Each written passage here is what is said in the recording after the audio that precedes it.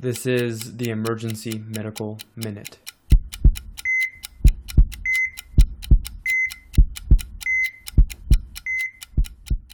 I have a medical minute about opioids, so sorry for everyone who thinks I'm going to talk about something else. What is the chance that your patient who comes in with an opioid overdose is going to die in the next year? What? It's not 50%. Come on, it's 10%. So it's 10% in the next year that patient would be dead, and it's 5% in the next month. Okay?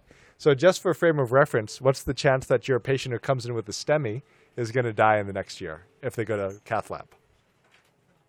7%, right? So you're talking about a disease of really 20, 30, and 40-year-olds that's every bit as deadly as a disease of 70 and 80-year-olds who come in with heart pain, right? And it just goes to show you kind of the importance that we have to take care of these patients and do so in a better manner.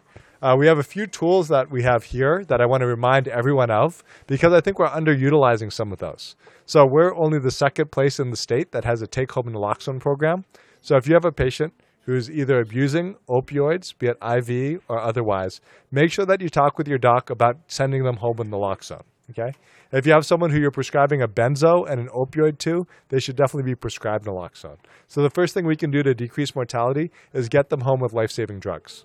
The other thing that we're going to be doing probably in the next few months, which you'll be hearing a lot more about from nurse training, et cetera, is we're going to start a buprenorphine program so that when patients come in and they're in active withdrawal or they want help with treatment, you're going to see probably in the next few months your ER docs and PAs ordering buprenorphine for patients.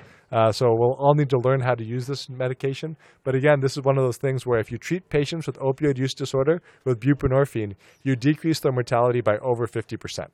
So it's a huge, huge lifesaver and something that I'm excited for us to be providing very soon. Okay, cool. Go team. Emergency Medical Minute is and always will be about free medical education. Medicine's most prolific podcast is successful because of our supporters, donors, and of course, our listeners. Please like us on Facebook and follow us on Twitter. And if you support spreading free medical education, please donate at our website, emergencymedicalminute.com. As always, keep listening.